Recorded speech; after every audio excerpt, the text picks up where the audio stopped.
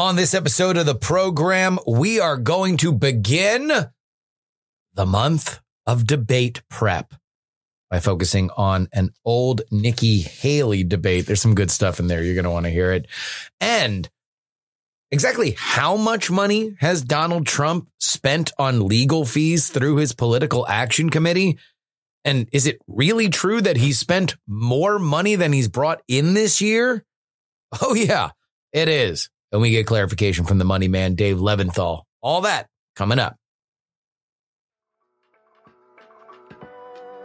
This is made possible by Dustin Campbell, Oh Them Bones, Daily Tech News Show, Andy Beach, and Craig.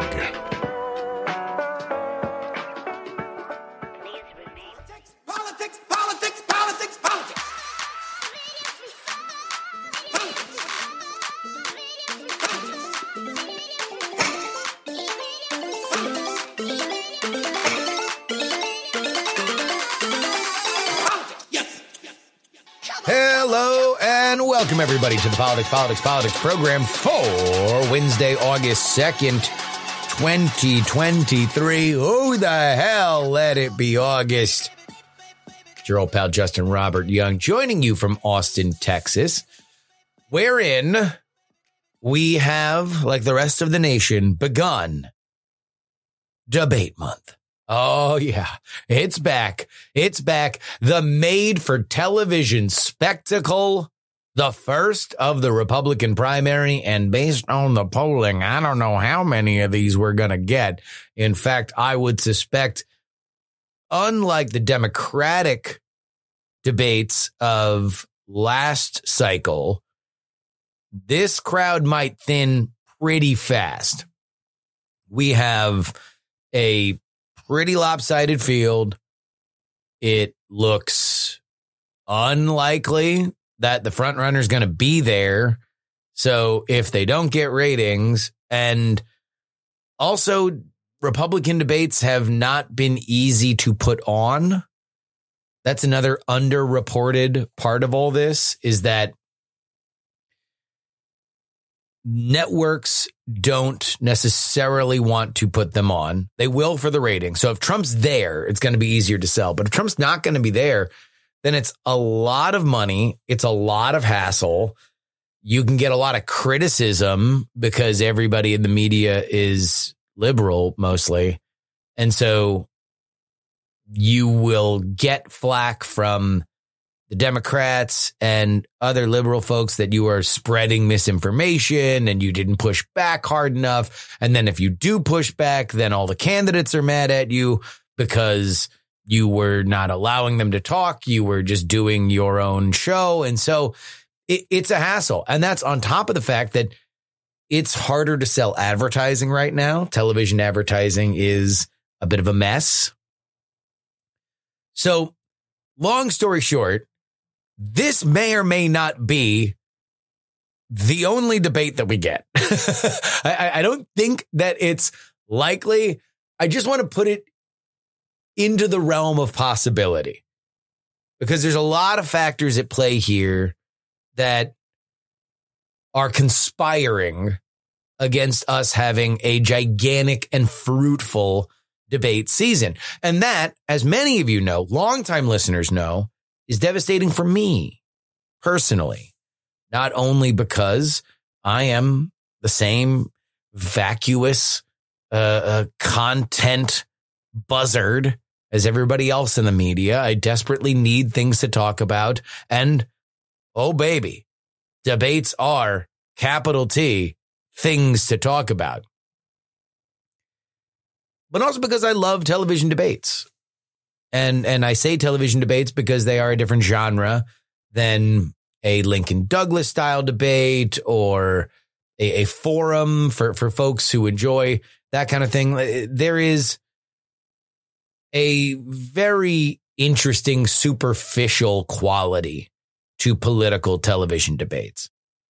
And I would encourage folks to go back and listen to the reason why this is, because it goes back to the very first one. Kennedy versus Nixon, 1960. For those of you who have listened to my history show, Raise the Dead, you know I spend a lot of time on this debate, and specifically the fake idea, the apocryphal idea that Nixon succeeded on radio when Kennedy succeeded on television.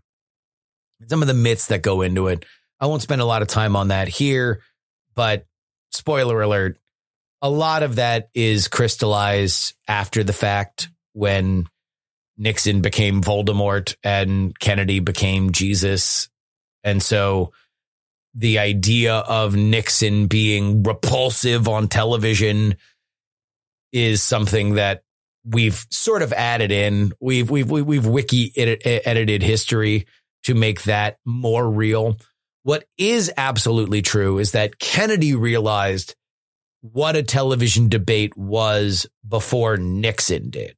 And if there's one thing that is absolutely true, it is that Nixon expected that debate to play out like a college-style debate, like an Oxford-style debate, one in which the person who is making big, bold points up front will later be dissected and embarrassed by the person who is better prepared. And so what Nixon did is often agree with JFK.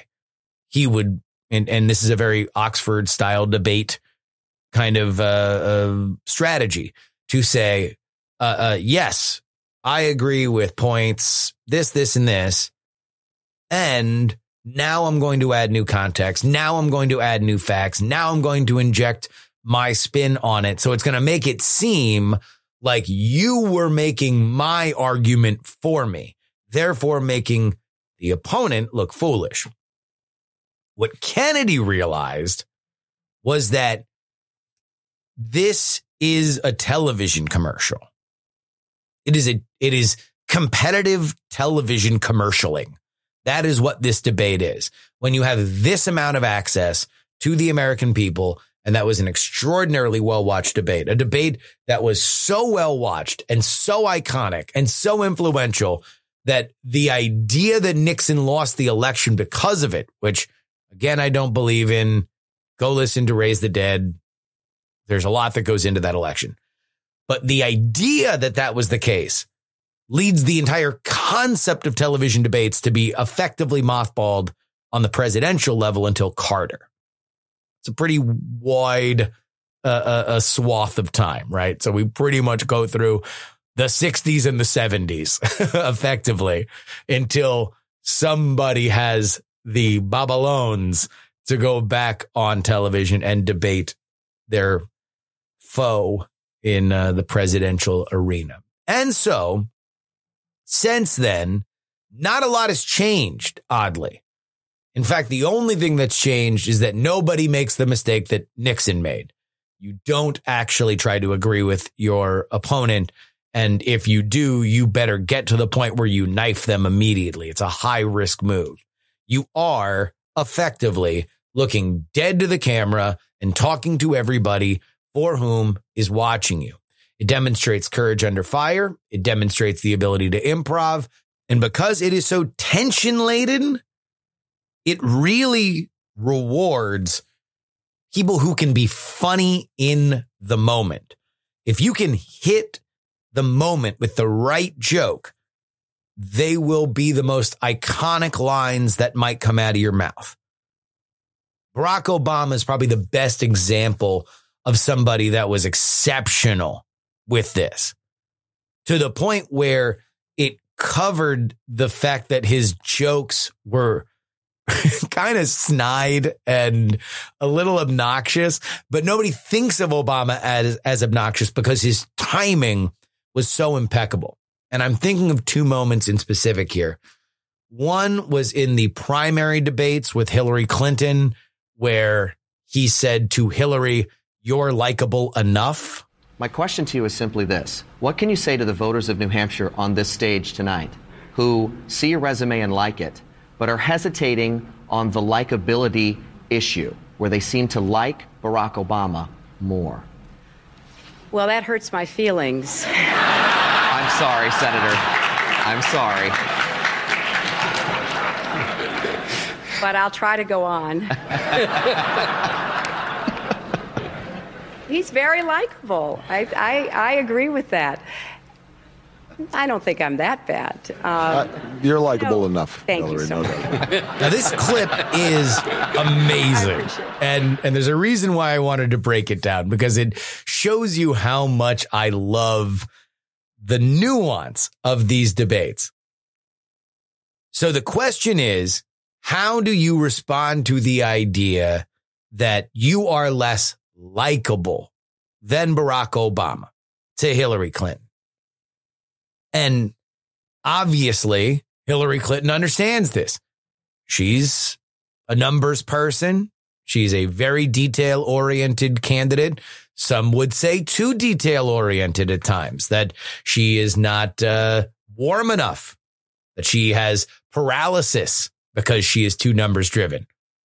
Kind of sounds like a certain governor from Florida right now. But Hillary Clinton has asked this, and to the credit of the Hill Dog, she has a perfect answer, because there is a gendered element to this, that Hillary Clinton isn't feminine enough, that she is a strong leader, and therefore she is bitchy. This is something that has dogged Hillary Clinton. And as we would find out in 2016, we were nowhere near done with the feminist discourse around her. However, in this moment, she gives the perfect beginning of an answer to this question, because she flashes absolute femininity. Oh, shucks. You just hurt my feelings. But she does it in a way that, because we know who she is, we know she's being funny. We know she's playing coy, and we know that there is more to her, because that's the advantage of being defined. This is something that I'll talk about a lot throughout these debate prep segments that we're going to do throughout August leading up to the debate, is knowing yourself, knowing what the audience on the other side already thinks of you is a gigantic advantage. And if you don't know that, and if you don't play to that, then you're at risk of double hammering in stereotypical elements that could harm your campaign. At the very least, you're not taking advantage of moments that would stick out in the minds of the viewers. So Hillary gets a great laugh. You hurt my feelings. And then pays an earnest compliment. Would a bitchy type A woman do that? No. She's generous. Which is why it is barbarically savage the way that Obama just lops her head off. Just lops her head off, because she is being earnest. And what she is hoping to do is to garner likability. And what does Obama do? He just says, yeah, you're likable enough. Now, he has come back and said he did not mean that as a insult. I don't buy it. I think he totally scooped her heat. She had a great moment, and in one turn of phrase, Obama made it his. This is competitive commercials. This is drag racing. This is not a duel. Go as fast as you can, and maybe it's a little bit of Mario Kart thrown in, because you can throw a shell, but it can't get in the way of you crossing the finish line first. You have to make your argument first. And that's a great example of Hillary trying to reverse some of the damage that was baked into her character, and Obama not only denying her, but also cementing the legacy of Hillary Clinton's not likable, because that was the headline coming out of that debate. Although, shout out to the Hill Dog, arf, arf, arf. She did win New Hampshire, which is what that question was about. So let's turn away from the past and toward the future for the rest of our podcast episodes on our free feed. We are going to be watching old debates from the people that'll be on stage on August 23rd on Fox News. And so we begin. You always know what your opponent's gonna say because they've already told you. Are you ready? Are you ready? Are you ready? Ready? Are you ready? For debate rap? Nikki Haley is our first case study. She has qualified for the August 23rd debate, and we've got some tape on her. She ran for statewide office twice in South Carolina. She won both times. And so we bring you into the first debate of her re-election campaign. This is going to be the last bit of televised evidence of her at her most prepared. Once you get into second and third debates, then you're really kind of continuing some of the conversations that you've had in a first debate. This cycle did have two, but we bring you into this South Carolina governor's debate. There are 5 people on stage. Her biggest and realistically only challenger that she has to clear is a man by the name of Vincent Shaheen. He is another South Carolina state senator, like Nikki Haley used to be. And he was the man that Nikki Haley beat by 4 points in the first cycle in 2010. So let me give you my notes, and then we'll get into some clips that happened during the show. Number 1, Nikki Haley is a television-ready politician. She understands that you have to make direct eye contact with the camera. You have to speak through the lens into the living rooms of the people for whom you hope to persuade. She also knows herself in that as a governor that was at the time very popular, she had to make sure that she presented the kind of gravitas that that character should. She also understands that her number one selling point was the economy. Now let's get in under the hood a little bit. Why is that especially important for not only a woman, but a woman of color? Because the economy is the thing for which everyone agrees on. If the money's right, then a lot of other things are right. If the money's wrong, you can start digging under the carpet to see exactly why that is. At which point, Nikki Haley being a woman of color would not be an advantage. But as long as she can keep the jobs rhetoric going, the better off she's going to be. And so let's get into our first clip. This is Nikki Haley on the economy. I understand you have a rebuttal you'd like to make? Yes, I would just because you say something doesn't make it true. What we know is from the feds, our GDP has grown by 12%. But more than that, when you say only half of the jobs have come, we announced GT Tire. That's 1,600 jobs in Chester. Those don't happen overnight. We announced Continental back in 2011. Hundreds of people have been hired, but we still are going to 1,700. It will take a while for that to happen. What I can tell you, though, is ask those hundreds of families in Sumter how they feel. Ask those families in Chester that are getting ready to get those jobs. And on top of that, for small businesses, we've reduced taxes from 5% to 3%. Senator, you have a rebuttal as well? Thank you. I do. I think that I agree with Governor Haley. Just because you say it doesn't make it true. Copycat says what? You can never repeat a good line from your opponent. If you are going to mention what your opponent said, you better have a spin on it that's funnier or more interesting than what just came out of their mouth. As for Haley, clean, crisp, she understands who she is, and she is making sure that that gets through. Nikki Haley is doing a very good job. Like I mentioned before, there are 5 people on stage, which means you're definitely going to get at least one kook. You're going to get at least one kook. And when I say kook, please understand that I mean this in the most loving way. I want more people on stage. I want everybody. I want 5 people on stage during the presidential debates. I would want Biden, Trump, as it stands now, Biden, Trump, Cornel West, and anybody else that wants to run. The libertarian, the guy that's on Rogan all the time.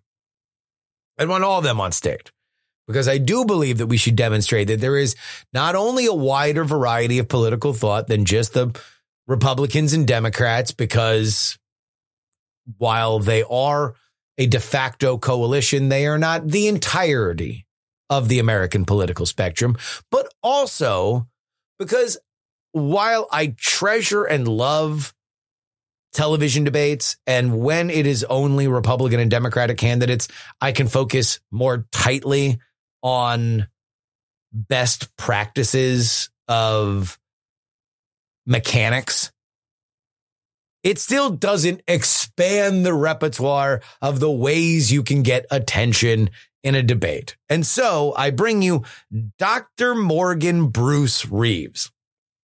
And a lot of the 5th guy on stage in these debates, they're not television ready. In fact, something you're not going to be able to see that is a difference when you are watching this visually is Dr. Morgan Bruce Reeves isn't looking dead into the lens. He is not looking through my computer screen while I am watching it on YouTube. No, he is looking off camera. And that looks weird because my initial interaction with that is, why aren't you looking at the camera? But what he is doing is looking to all the people that are physically in the room because he wants to connect with them. It's not a bad way to live your life. It just ain't the television way to do it. And then, of course, there's the fact that Dr. Reeves probably didn't practice as much as Nikki Haley did. Maybe you can tell. Here is one of his answers. Let us let the rubber hit the road right here. Look at our campaigns. I'm a candidate that has zero amount of money in my campaign. I watch candidates both in our legislative branch and our executive branch spend over $10 million while our firemen are out there in in the middle of intersections with the boot out asking for 25 cents to pay their bills. I will double the salary of any fireman. I will double the salary of any school teacher. I will double the salary. How am I going to do it? Our budget is $24 billion. They can't raise the budget. So where do we get the money from? I'm a running back from Michigan State University. I played in the Pro Hall of Fame Bowl. Give me the ball. I'll get some yardage for you. Governor? I love you, Dr. Reeves. Here is Vincent Shaheen, Haley's big opponent in this cycle. And this is where he's hoping to leave a mark, right? He knows he's behind. And so he's going to have to take a shot. He knows he's going to have to do this. And I would expect that Nikki Haley is in a position where she's going to need to take a shot. So in the debate we're going to watch at the end of the month, Nikki Haley's going to be feeling a lot more like Shaheen than she did like herself in this debate.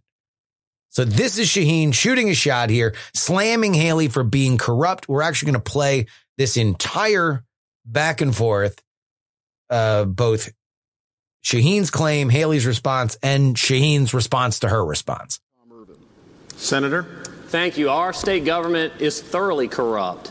If we want to have ethical government, we have to have ethical leaders elected, and it has to start at the top. We are never going to have ethical leadership in South Carolina if we have a governor who has been fined for violating the ethics laws, a governor who's abused the state plane and had to repay our taxpayer dollars, a governor who didn't report income from doing consulting for a contractor that does work with the government. I mean, that's what we have right now. We have seen too many high-ranking elected officials in South Carolina whitewash ethics problems get in trouble and pretend like nothing has happened. It's wrong for Governor Haley to have violated the ethics laws and been fined. It is not acceptable and will never have ethical leadership as long as that's the example being set. We have to have ethical leaders elected, and that's what we'll have when I'm elected governor. You know, we need to have someone who has fully disclosed their income. I turned my tax returns over for the last 14 years to the press and said, have a look. We need an independent investigatory body in the legislature, but also in the governor's office. The governor appoints her own ethics commission. Your time's expired. Thank you. Governor? Thank you. Ethics reform has been a strong part of everything that I've done from the time when I was a legislator and I fought to get legislators to vote on the record.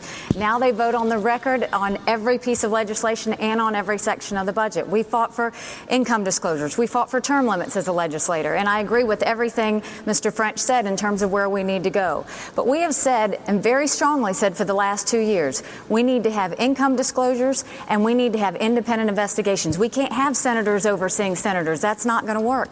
And it's amazing to me that Senator Shaheen can say these things knowing that we had ethics reform the last 2 years in a row and he voted to kill it the last 2 years in a row.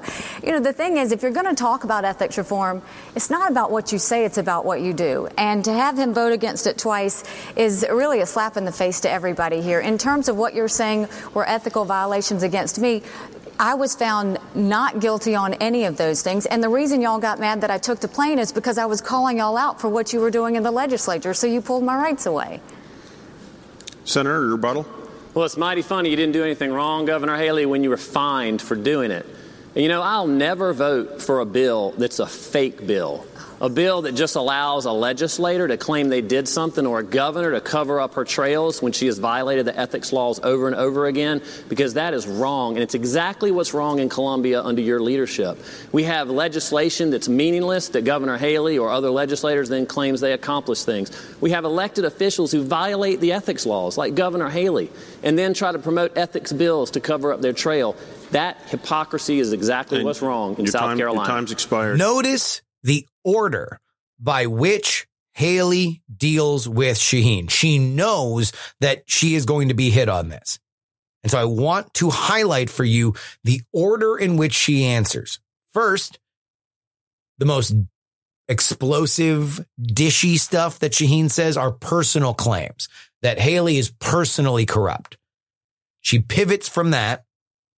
And then, before she gets into any specifics of what he says, gives a little, isn't it rich that you are lecturing me on this because you're corrupt. And in fact, every time I tried to deal with this, you voted against it. And then at the end, she defends the specific issues that Shaheen brought up. This is important for a few different reasons. Number one, if she leads with the defense, that means Shaheen is leading the argument. That, to me, is an inexperienced or mistaken debate tactic. You are not in control if you are immediately responding to whatever he says. So first, you have to discredit, in the eyes of the viewer, the fact that the questions even came up. Nah, I'm a great person. You're a bad person. But since we've established that you're a bad person, here's the easily found answers to the issues that you have. Make no mistake, Nikki Haley is good at this. And also, Dr. Morgan Bruce Weaves has some thoughts about God and weed. My theological explanation is, behind this physical universe, there's a God. Not only is he powerful, he's magnificently creative. All the wonders of the world first existed in the imagination of God. The Grand Canyon, Everglades, cotton, corn, marijuana, and hemp. So I would take rather than your 401k plan for your retirement plan, I would allow you to invest in the hemp milk, which is good for cancer. And those people who are hurting out there, and you need that medication, I'm going to get it to you. Time's expired. Now let's get to Nikki Haley in a bit of a tricky spot. Every candidate is going to understand that their opponents have an opposition file. They know the conversations that you don't want to have. And here's a conversation that Nikki Haley, as governor, did not want to have. The placement of the Confederate flag at the State House of South Carolina. This is her response to Shaheen bringing it up. For context, Shaheen had gone public and said that the Confederate flag should be removed, but a month before this debate. Governor? Thank you. You know, the Confederate flag is a very sensitive issue. And what I can tell you is over the last 3.5 years, I spend a lot of my days on the phones with CEOs and recruiting jobs to this state. I can honestly say I have not had one conversation with a single CEO about the Confederate flag.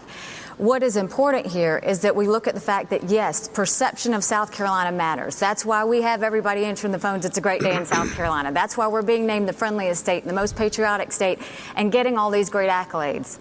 But we really kind of fixed all that when you elected the first Indian American female governor, when we appointed the first African American U.S. senator. That sent a huge message. What sent a strange message was when we had Senator Shaheen, who has been in the Senate 15 years, not once ever mentioned the Confederate flag, never taken the well on the Confederate flag, has no bill talking about the Confederate flag, and 1 month prior to the election decides that the Confederate flag has to come down. Again, it's a lot of talk and it's very little action. For the record, Nikki Haley did remove the Confederate flag from the State House in 2015, about a year after this debate. And there we go.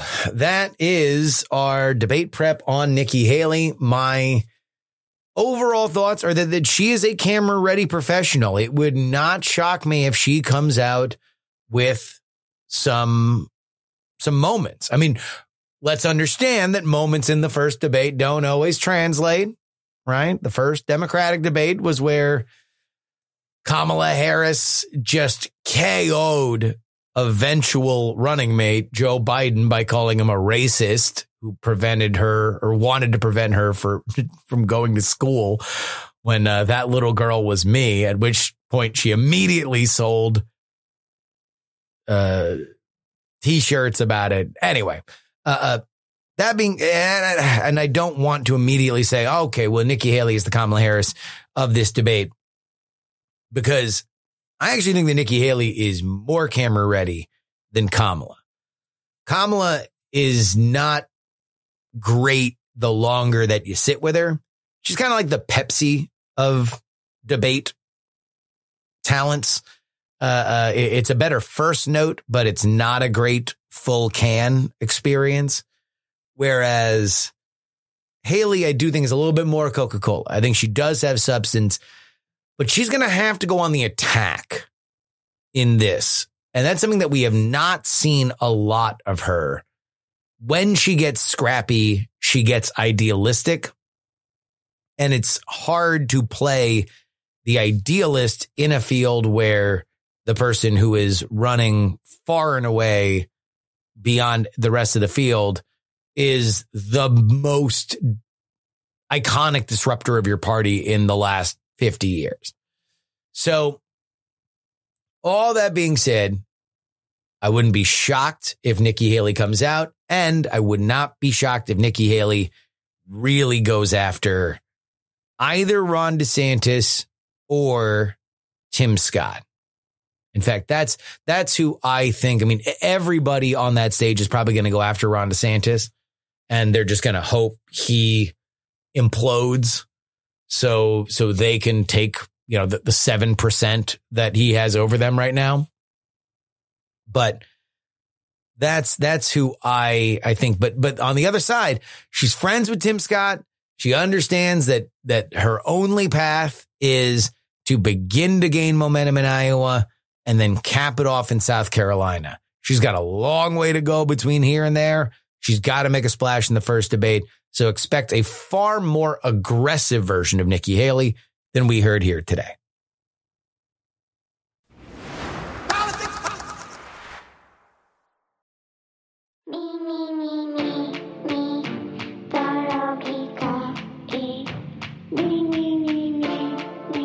This is your update Brought to you by TakePoliticsSeriously.com. Head on over there right now.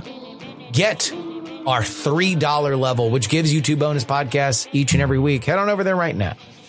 TakePoliticsSeriously.com.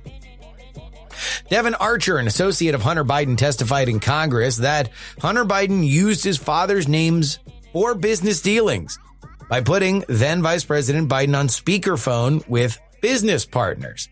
Although he went on to say that Biden never discussed business matters. So he would put Biden on the phone with people to demonstrate that he had access to Biden. But according to Devin Archer, he did not talk business in those moments. Republicans point to this testimony as evidence against President Biden, suggesting that he was involved with his son's business dealings. And that seems to be what Archer said. But Democrats maintain that there is no direct link between the president and his son's business entanglements because, again, Archer said that they never discussed business in these calls. Indeed, the illusion of access, according to Archer, is what Hunter Biden was selling. Archer consistently emphasized that Biden never engaged in business talks. That is, the big guy. The testimony has reignited discussion about the Biden's family's connections, but Archer's counsels has stated that Archer simply answered all questions honestly. This is a weird one because it does move the goalposts a little bit. Joe Biden has maintained that he had nothing to do with Hunter Biden's business dealings. And now it appears that he had something to do with Hunter Biden's business dealings. Now, was there... So basically right now, the goalposts are being moved from there was no interaction at all to yes, there was interaction, but nothing actually happened. Which means that the Republicans do now have a cudgel that the Democrats have conceded, that the Biden White House has now conceded. Hunter Biden was selling influence to the White House. That's what Hunter Biden was selling. And that's what the Democrats are saying now. Yes, but it was an empty briefcase. So he was selling a thing. That's what people were buying. So Hunter Biden was all over the world selling the idea that he could influence American policy through his father. What the Democrats are now saying is that, yes, and he didn't. Now, how this continues to roll, we will see. Because some Republicans, including Kevin McCarthy, who creaked open the door to an impeachment, really want to move forward with that strategy. Others would like to just continue to dirty up Joe Biden or to keep pulling these threads. But I've been frustrated by a lot of the coverage because it's pretty much run the Democratic line on this, pretty lockstep, where I do think this is a moving of the goalposts because Joe Biden has said repeatedly he had nothing to do with this. Nothing happened. Nothing was wrong. And so now the question is, does Joe Biden believe that Hunter Biden selling, again, Devin Archer's words, the illusion of influence was wrong? Was it wrong for Hunter Biden to misrepresent his ability to work in concert with his father? That is something that Joe Biden will probably not answer because he obviously family is something for which he takes very seriously. And he has stood up for his son. But it is interesting. Attorneys for Texas Attorney General Ken Paxton are pushing to have 19 of the 20 impeachment articles against him, which will be tried next month, dismissed, citing Texas's prior term doctrine, which maintains that officials cannot be removed for actions prior to their current term. Despite widespread allegations of misconduct, including bribery and abuse of power, Paxton's lawyers argue that voters already exposed to extensive negative campaigning about Paxton's actions did indeed choose to re-elect him, reflecting the people's will. Paxton's impeachment concerns his controversial dealings with friend and donor Nate Paul, while Article 8, related to whistleblower complaints, wasn't requested for dismissal. Paxton has settled for $3.3 million with deputies who claimed retaliation after the reported alleged abuses. Separate from the state proceedings, the FBI has investigated Paxton's effort to assist Paul, who was arrested after Paxton's impeachment by the Texas House. So, of the 19 of the 20 charges, the one that he is not saying should be dismissed is him retaliating against the whistleblowers. So he's saying, yep, okay, you can try me on that, on one charge, not the 20 charges that the whistleblowers brought up. This thing is going to happen, and it's going to be very, very, very interesting to watch. And finally, from our friends at Punchbowl, President Joe Biden has decided to keep the U.S. Space Command headquarters in Colorado, defying his predecessor, President Donald Trump's decision to move it to Alabama. Senator Michael Bennet asserted that Biden's move corrected a bad decision made by Trump, emphasizing that the decision was based on readiness and national security, not politics. However, Alabama's lawmakers are not backing down, claiming that Biden's choice was politically motivated and disregarded the merits of Huntsville as the best site for Space Command. Bennett defended the decision, stating that Colorado was chosen based on its merit alone and not influenced by any unrelated factors such as Alabama Senator Tommy Tuberville's actions on basically his strike that he is not going to approve any Pentagon promotions until the Pentagon changes their abortion policy, or Alabama's abortion laws themselves. Despite the ongoing controversy, Biden's decision reaffirms the administration's commitment to make basing decisions based on national security interests rather than political considerations. That's the line from the White House, while they are making a decision based on political considerations. I mean, this one's fascinating, and I don't know the ins and outs of it, but if I'm gonna take a guess, the Air Force wants Space Command, which is now technically underneath it, to be very close to it, because they would like for Space Command to continue to be effectively an all but totally controlled subsidiary of the Air Force, which it is right now. And if you move it away, that's the road to Space Command becoming something that is more on par with the Air Force.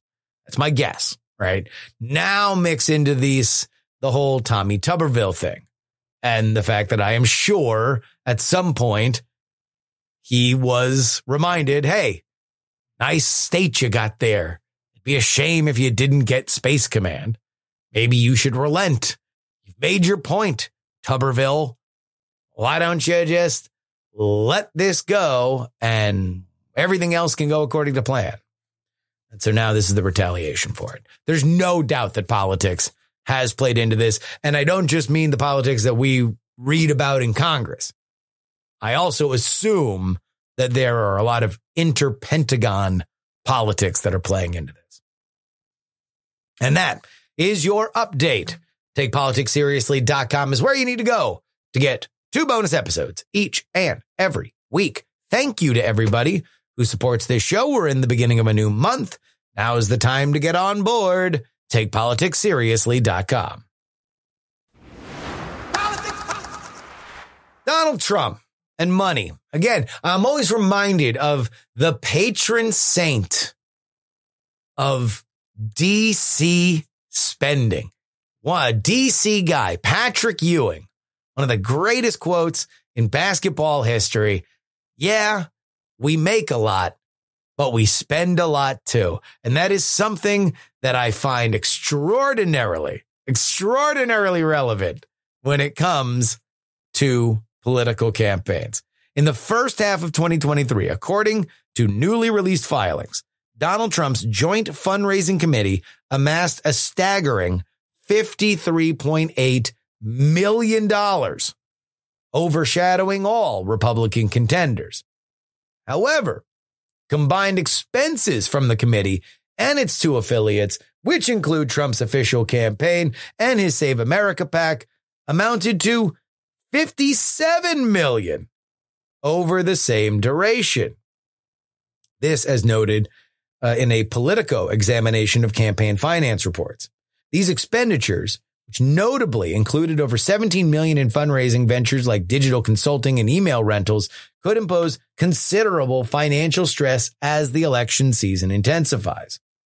Save America Leadership PAC, in its separate biannual report, disclosed expenditures surpassing $24.4 million within the first 6 months, exclusive of transfers to associated committees. Legal consultations dominated the expenses at more than $21 million, with payments dispersed across nearly 50 unique entities. The Super PAC backing Trump, MAGA Inc., despite raising $14.6 million, expended $25.6 million, and additionally issued a $12 million refund to Save America. Financial flows between Trump's committees camouflage the actual state of finances. Nonetheless, Trump's fundraising prowess is obviously evident. The Joint Fundraising Committee received $23.7 million from small donations under $200. Beefy when it comes to a figure like that. And despite heavy expenses, Trump's primary committees maintain a pretty healthy balance, around $32 million, thanks to vigorous fundraising from previous years. Now, some of these numbers leaked out over the weekend, and I needed more context on them. And so we had to bring on the money man, Dave Levinthal from Raw Story. A heads up, we had this conversation the day before the official numbers were released. So that's why some of these might be a little bit different than what I just read. But what I just read is the final. Still, we need the context from Dave, right? Welcome back to the show, Dave. It is great to be back with you, Justin.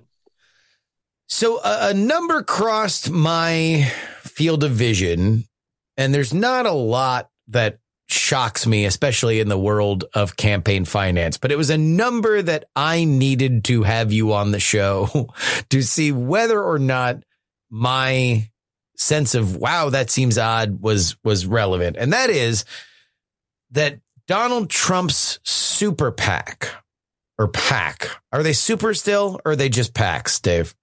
He's got both of them, so it kind of depends which way you want to go here. What is the difference between a super PAC and a PAC? A super PAC, by definition, is a committee that can raise and spend unlimited amounts of money. And they can use that unlimited amounts of money to attack a candidate it doesn't like or to support a candidate that it does like, so long as it doesn't sit down at a boardroom table and directly coordinate with the candidate that it's supporting. Now, this has all been set into motion in the years after the Citizens United decision back in 2010, Supreme Court's decision. And we all have heard of Citizens United, but the practical effect of Citizens United in one respect was the setting the stage for these super PACs to emerge, and emerge they have. So for Donald Trump, he has a super PAC that's supporting him. It's raising a ton of money on its own. It just can't go and say, all right, well, we are going to run this ad on this date in this market, and we're going to spend money this way and that way. Also, super PACs, they're limited in the sense that they cannot donate money directly to a candidate. But in essence, in reality, 13 years on from Citizens United, they act as a parallel campaign to the campaign that they're supporting.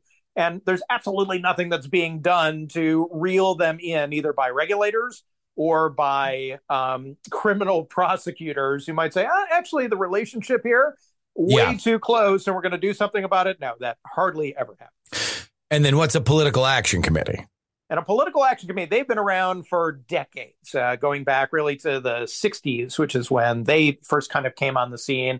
And they are sort of your traditional political committee that will raise money in limited amounts. And depending on the race or what kind of PAC they are, the numbers may change. But generally speaking, we're talking about committees that can raise money in $5,000 chunks from a certain other PAC or individual or be it what it may. And then they can in turn give that money two different candidates. So if you start the Justin Young PAC, you can go ahead, you can raise money in limited amounts from your friends, your colleagues, and whatnot, and then spread that money around to other candidates that you support and that you like and that you want to back. They can also use that money to purchase advertisements and do other types of sundry political things, but mainly they're limited in what they can do. But Donald Trump has made great use out of both of these vehicles. And one important thing to note is that political action committees, they can spend money on legal fees, which is very, very, very relevant to what I suspect we might be talking about today, because that's just in the news a little bit these days. Yeah. So this was the report that I saw over the weekend. The Donald Trump's Political Action Committee is not only funding his legal defense for what is, at the time of this recording, 2 different cases, and we suspect it could be 3, if not 4, within the next week to 2 weeks. But it's done so to the tune of $40 million. And possibly has not only been paying for Trump's defense, but the defense of other people around him. You're absolutely correct. And let's define what we're talking about here. Yes. So in the days after the 2020 election, Donald Trump, Joe Biden has won. Donald Trump has lost, but Donald Trump is saying, no, I didn't lose. And I'm going to do everything that I can to make sure that I am president of the United States again for a second term when Inauguration Day comes around on January 20th of 2021. So on November 9th of 2020, Donald Trump formed an organization, a PAC, a traditional PAC, not a super PAC, but a regular PAC called Save America PAC. And what Save America PAC began to do almost immediately was raise a ton of money. Yes. What was it raising money for? Well, nobody really knew at first. And for the people who were donating money to it, nobody really cared, because this was all about Donald Trump in peril, the president of the United States. I'm a true MAGA supporter. I am going to do anything in my power to support Donald Trump in his moment of need. And it just started raising crazy amounts of money initially. And then January 6th happens and Donald Trump doesn't become president. And he goes and effectively runs a campaign without running a campaign for the presidency in 2024 from that moment on, using Save America PAC as his primary vehicle. So he's collecting month after month millions upon millions of dollars, tens of millions of dollars at points, and not really spending much of that money at all. So we mentioned just a moment ago that PACs can spread money around to other political committees, to other candidates, and use that money ostensibly to support a political cause or a movement or a party or the people who are part of that party who are trying to win elections themselves. Save America PAC was not really doing those types of things. Save America PAC really revolved around one person and one person only, and that was Donald Trump. And that was something that you saw more of in 2022 when Donald Trump was handpicking some of his different candidates. Some of them did not do well, like David Perdue challenging Brian Kemp in a primary in Georgia. Some of them did well, like J.D. Vance. But what they all had in common was that you were expected to be happy with Donald Trump showing up at an event for you, and not in the same way that other people or other parties handpick their primary candidates, which is by supporting them and paying money into their campaign. Correct? Correct. And Save America PAC did make contributions to Republican candidates in the midterm elections. It did do that.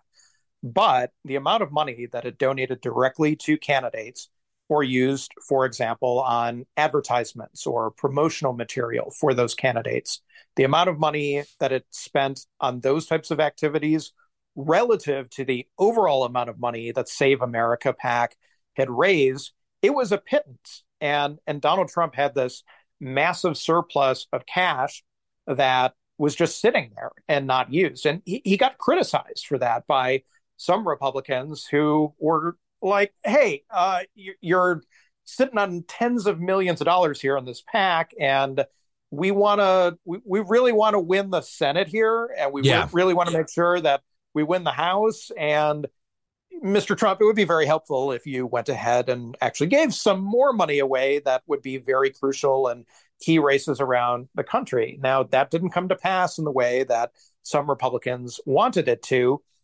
Well, what was Donald Trump doing with this money? Donald Trump was hoarding this money, knowing full well at the time that he was a marked man by multiple investigations that were going around the country. And if there's one thing that Donald Trump doesn't like to do, it's spend his own money if there's no chance of him making money. So Donald Trump used Save America PAC in a way as a legal defense fund for a long period of time. Going into 2023 here, we're going to get new numbers. By the time this airs, we're probably going to have firm numbers of how much money Donald Trump's Save America PAC raised in 2023 for the first half of the year, how much it's spent, and how much of that money that was spent went to legal fees. We're hearing about $40 million. $40 million for the first half of this year is the number that's being reported by the Washington Post. We'll see if that holds true.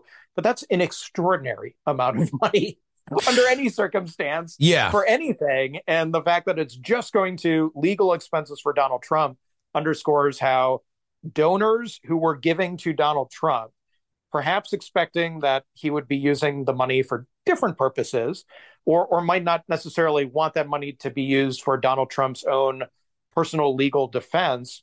Well, that's what it's ultimately getting used for. And I should note very quickly, too, that today, if you get a text message from Donald Trump's political campaign, his 2024 presidential campaign, or you get an email, some sort of solicitation, Justin. And you send $100 to what you think is Donald Trump's 2024 presidential campaign, go and read the fine print, because at the end of that donation form on the website that you go to, there's going to be a little message. And it says something to the sort of that your donation will be split between two entities. You're giving money to something called the Trump Save America JFC. And no, when we say JFC, we're not talking about something that, is like a word you can't say on television. It is not internet slang for the Son of God. No. Correct. Jesus is not involved in Donald Trump's campaign, at least, as we know it. So, but what is this thing? Well, what it is a joint fundraising committee, which is what JFC stands for in this context. And when you make that $100 donation, $90 of your donation is indeed going to Donald Trump's presidential campaign, but $10 is going to, wait for it, Save America PAC. And that's not advertised. Donald Trump is not, putting that in some sort of neon light. He's not highlighting the fact that a donation that you make is basically going to his legal defense, but that's the reality of the situation, and comes at a time when Donald Trump has now created a separate actual legal defense fund that is going to raise money for not himself, so he says, but money for people in his immediate orbit who may also get wrapped up in the various investigations and now criminal cases that they have before their feet. $40 million on legal. That's a lot. Just to give folks context, what was understood to be a good raise of an initial quarter with Ron DeSantis was in the 20s. So this is double what that was in being brought in. And Ron DeSantis was rightly criticized for his burn rate and how much he was spending. $40 million is huge, but from what you were saying before, this is not 40 million kind of hand to mouth. This is, if these numbers are correct, this was from a gigantic pile of money that has been building since election night 2020. Correct. And so Donald Trump has more or less had 2+ years to build a massive cash corpus that he was going to use for a rainy day. And the rainy day came, and then another rainy day came, and more are yet to come. And so this has been, to give Donald Trump full credit for his financial shrewdness here, this has been a phenomenal windfall for him. And again, this was never advertised really at any point as, hey, donate money to Save America PAC and you will be helping Donald Trump win election. That was always the idea that, all right, well, this money is going to go to help Donald Trump do whatever he's going to do politically. But it was never advertised, I should say, as a legal defense fund. This is going to help Donald Trump stay out of prison, going to help him fight against Jack Smith, going to help him fight against Fani Willis or the evil, horrible people in New York. No, none of that. And yet this is where it's going toward. So did Donald Trump do anything illegal in raising this money, perhaps under false pretense or not totally accurate, true pretense? No, there's nothing really illegal about it. It was vague enough. It was always in the communication broad enough where he could very, very reasonably have plausible deniability that he was going to use the money for any certain such purpose. And so here we are. And about the only thing that has been problematic along the way is that Donald Trump has used some really shade-tastic tactics in trying to get people to make donations, or he gets them to make donations and does some things that they were not expecting. For example, there were these little check boxes that were put on a donation form. The New York Times did some fantastic reporting around this. And those check boxes would be pre-checked. And next to it would be fine print about, oh, hey, if this box is checked, you're going to make a monthly donation. And a lot of people were thinking, oh, I'm donating $100, but yet they were donating $100 this month. A month. Yeah. And then next month and the month after that, and so on and so forth. And then similarly, there would be boxes that were checked that would say, hey, that $100 you gave, great, but we're going to add a $50 bonus to it to help supercharge your support of Donald Trump.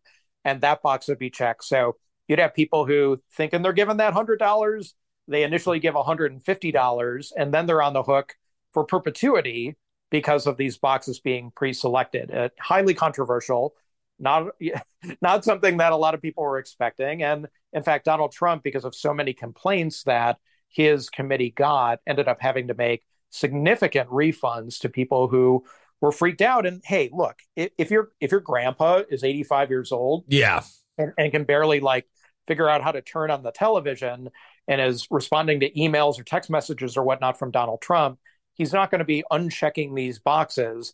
And there was a certain, and I don't want to overstate this, but there was a certain elder abuse element to this.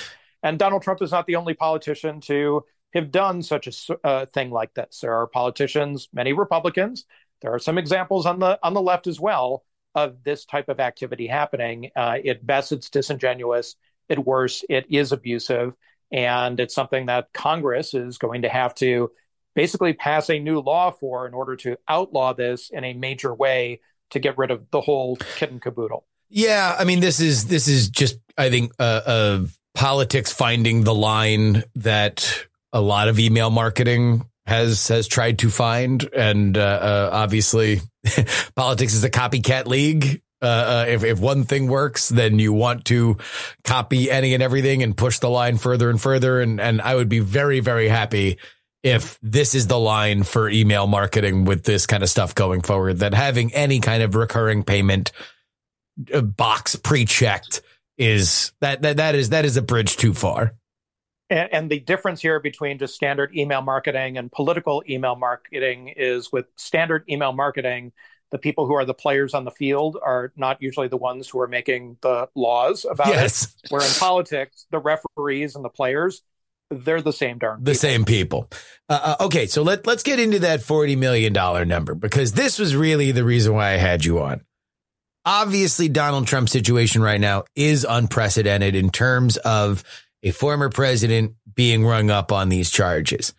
But is there anything in your encyclopedic brain of money and politics that we can even compare $40 million in legal fees being spent from a PAC? Is there anything close to it?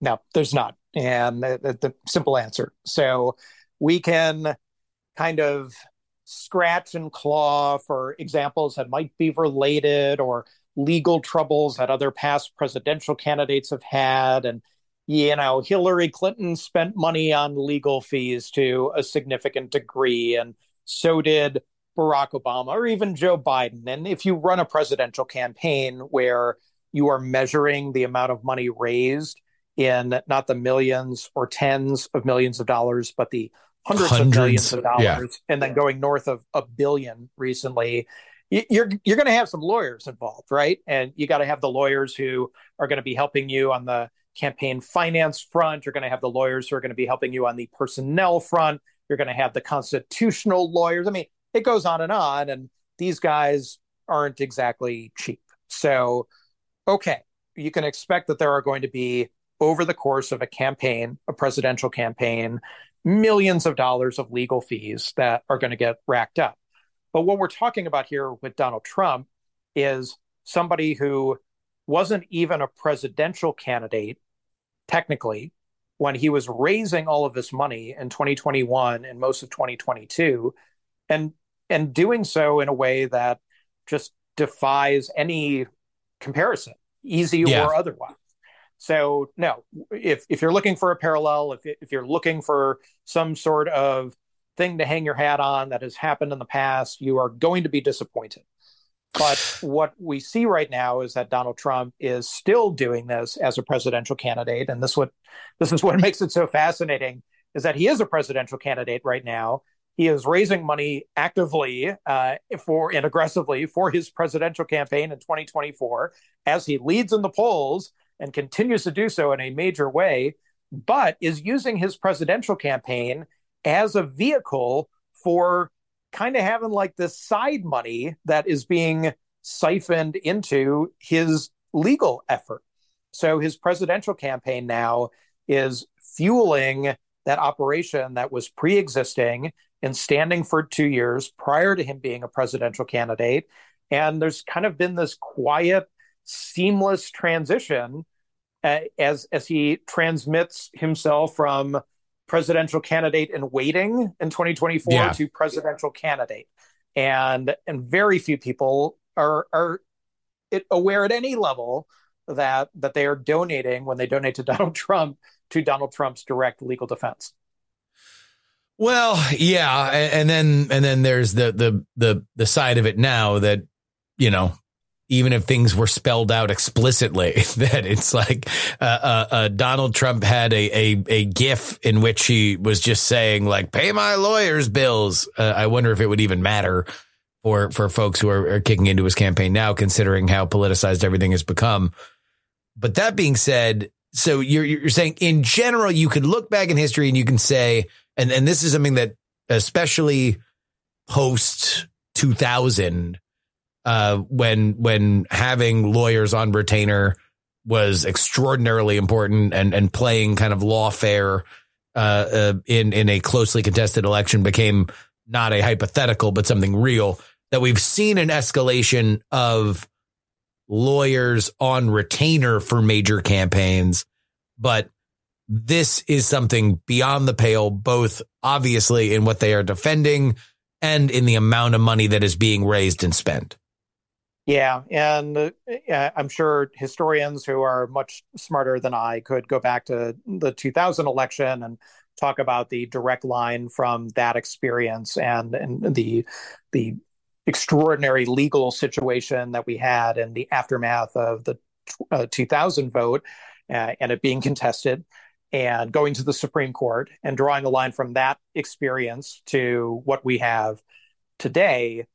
But yeah, if you know that an election is going to be close, if you know that an election has a distinct possibility of being contested, you better have a darn good legal team. And yes, candidates and political parties can raise for recount funds and other types of legal funds for exactly that type of scenario.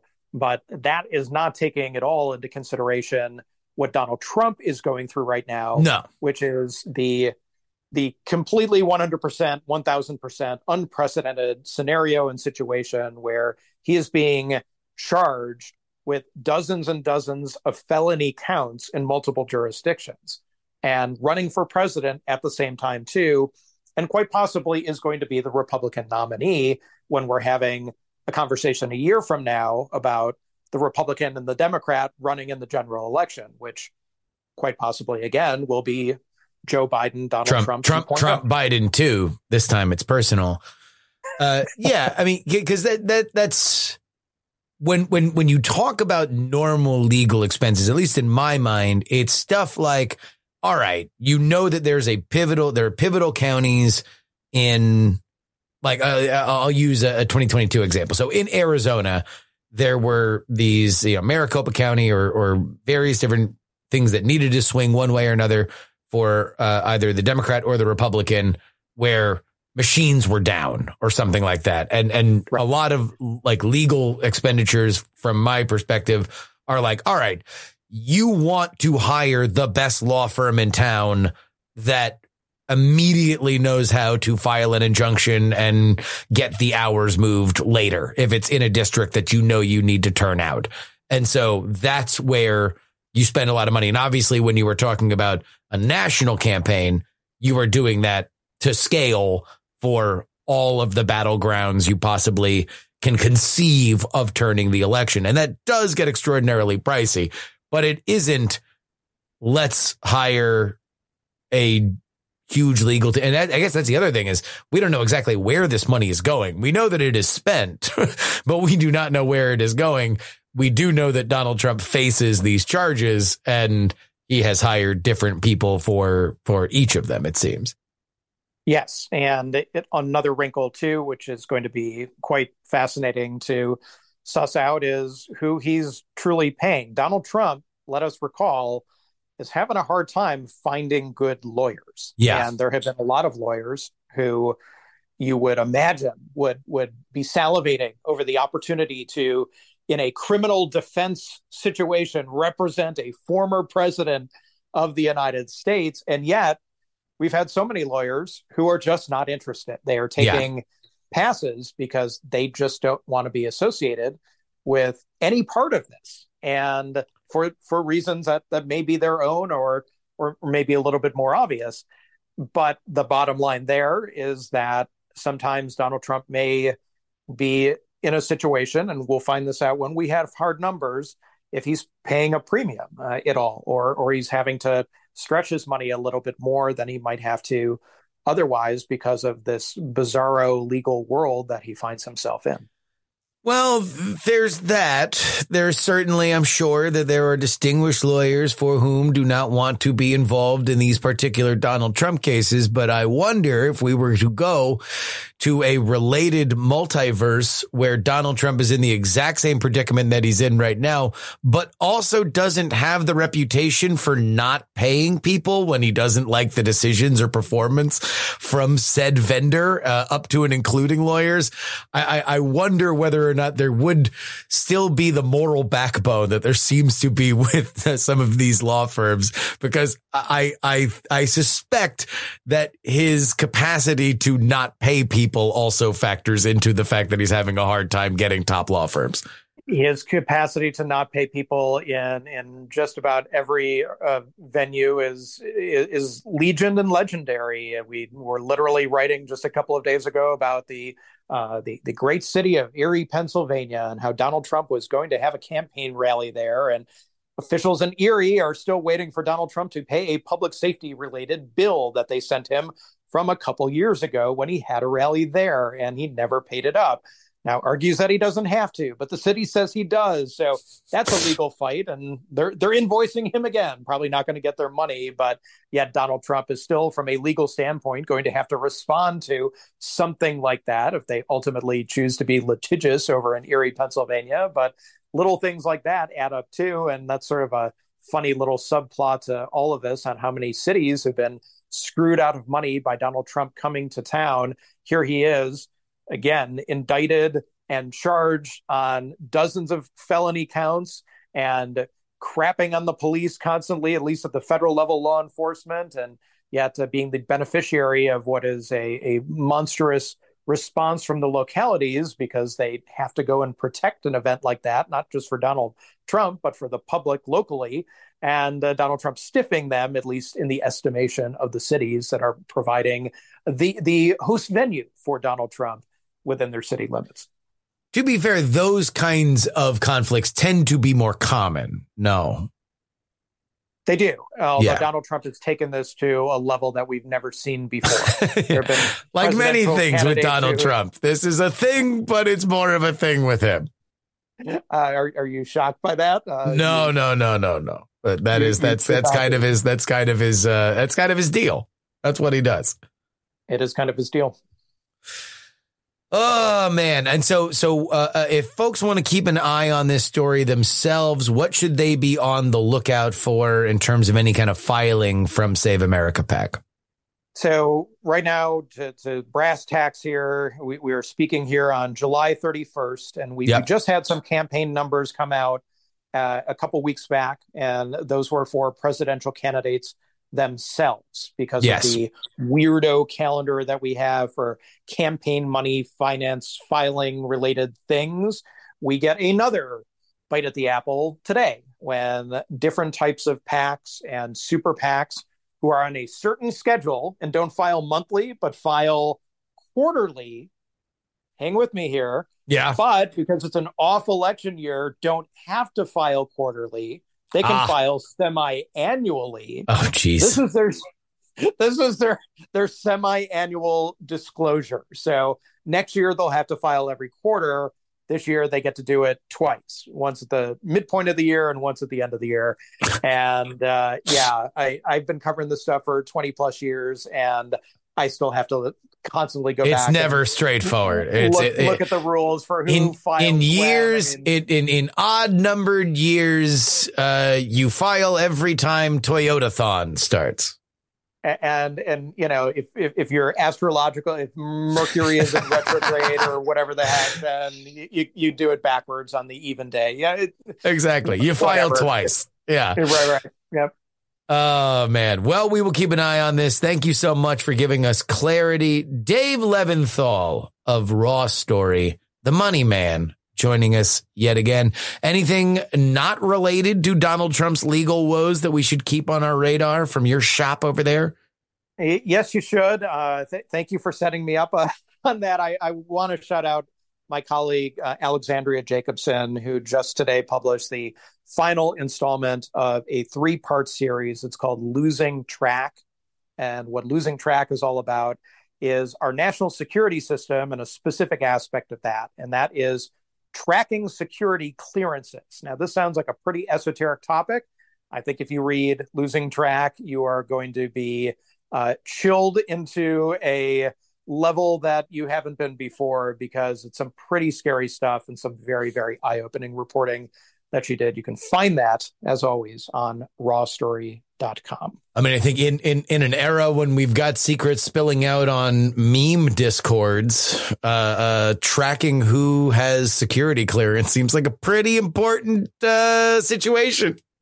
I will just simply add that today's story focuses on the question of what happens if you're a far-right extremist with tendencies toward violence, and if you are a red-blooded American civil servant and perhaps just happen to be Black or Asian, who's going to get the security clearance first? We answer that question in today's story. Interesting. All right, Dave, thank you so much. Thank you.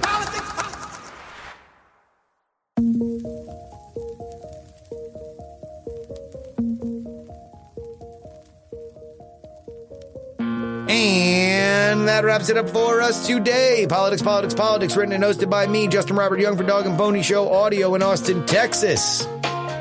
You want to thank the money man, Dave Levinthal. You can go to letter P, letter X, number 3, guest.com. You want to send me an email, theyoungamerican@gmail.com. And by the way, send me your favorite debate moments.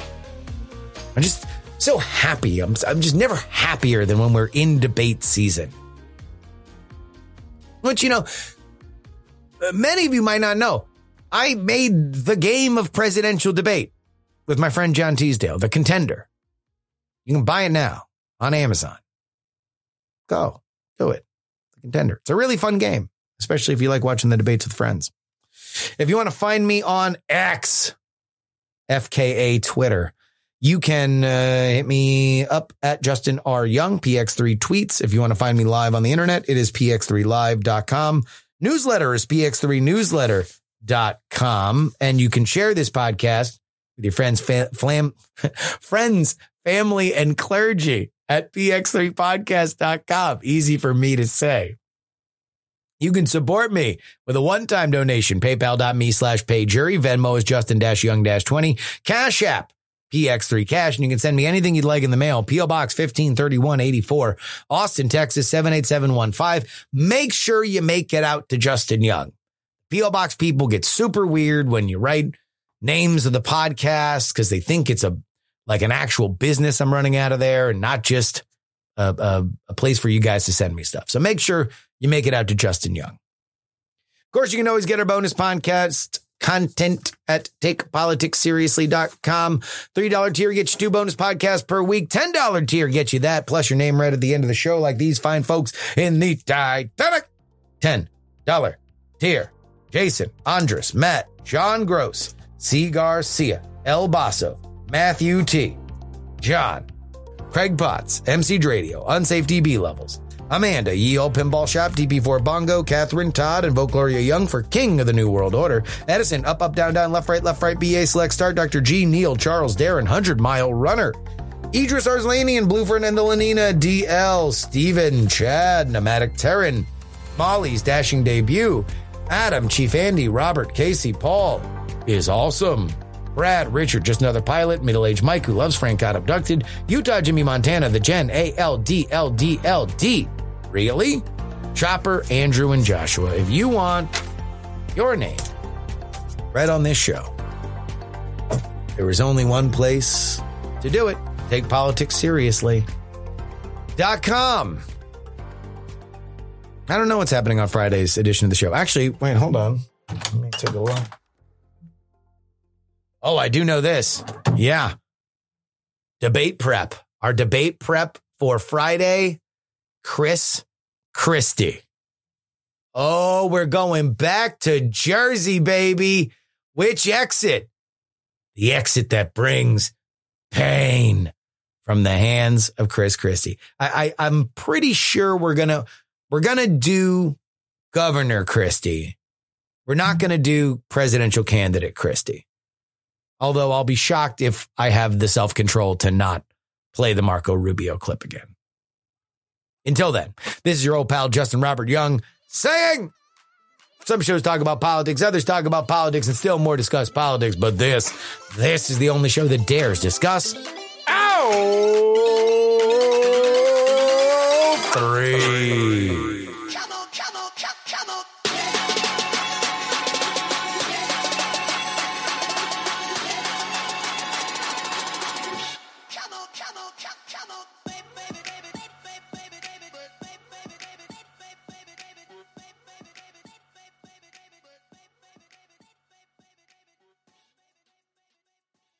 Diamond Club hopes you have enjoyed this program. Dog and Pony Show audio.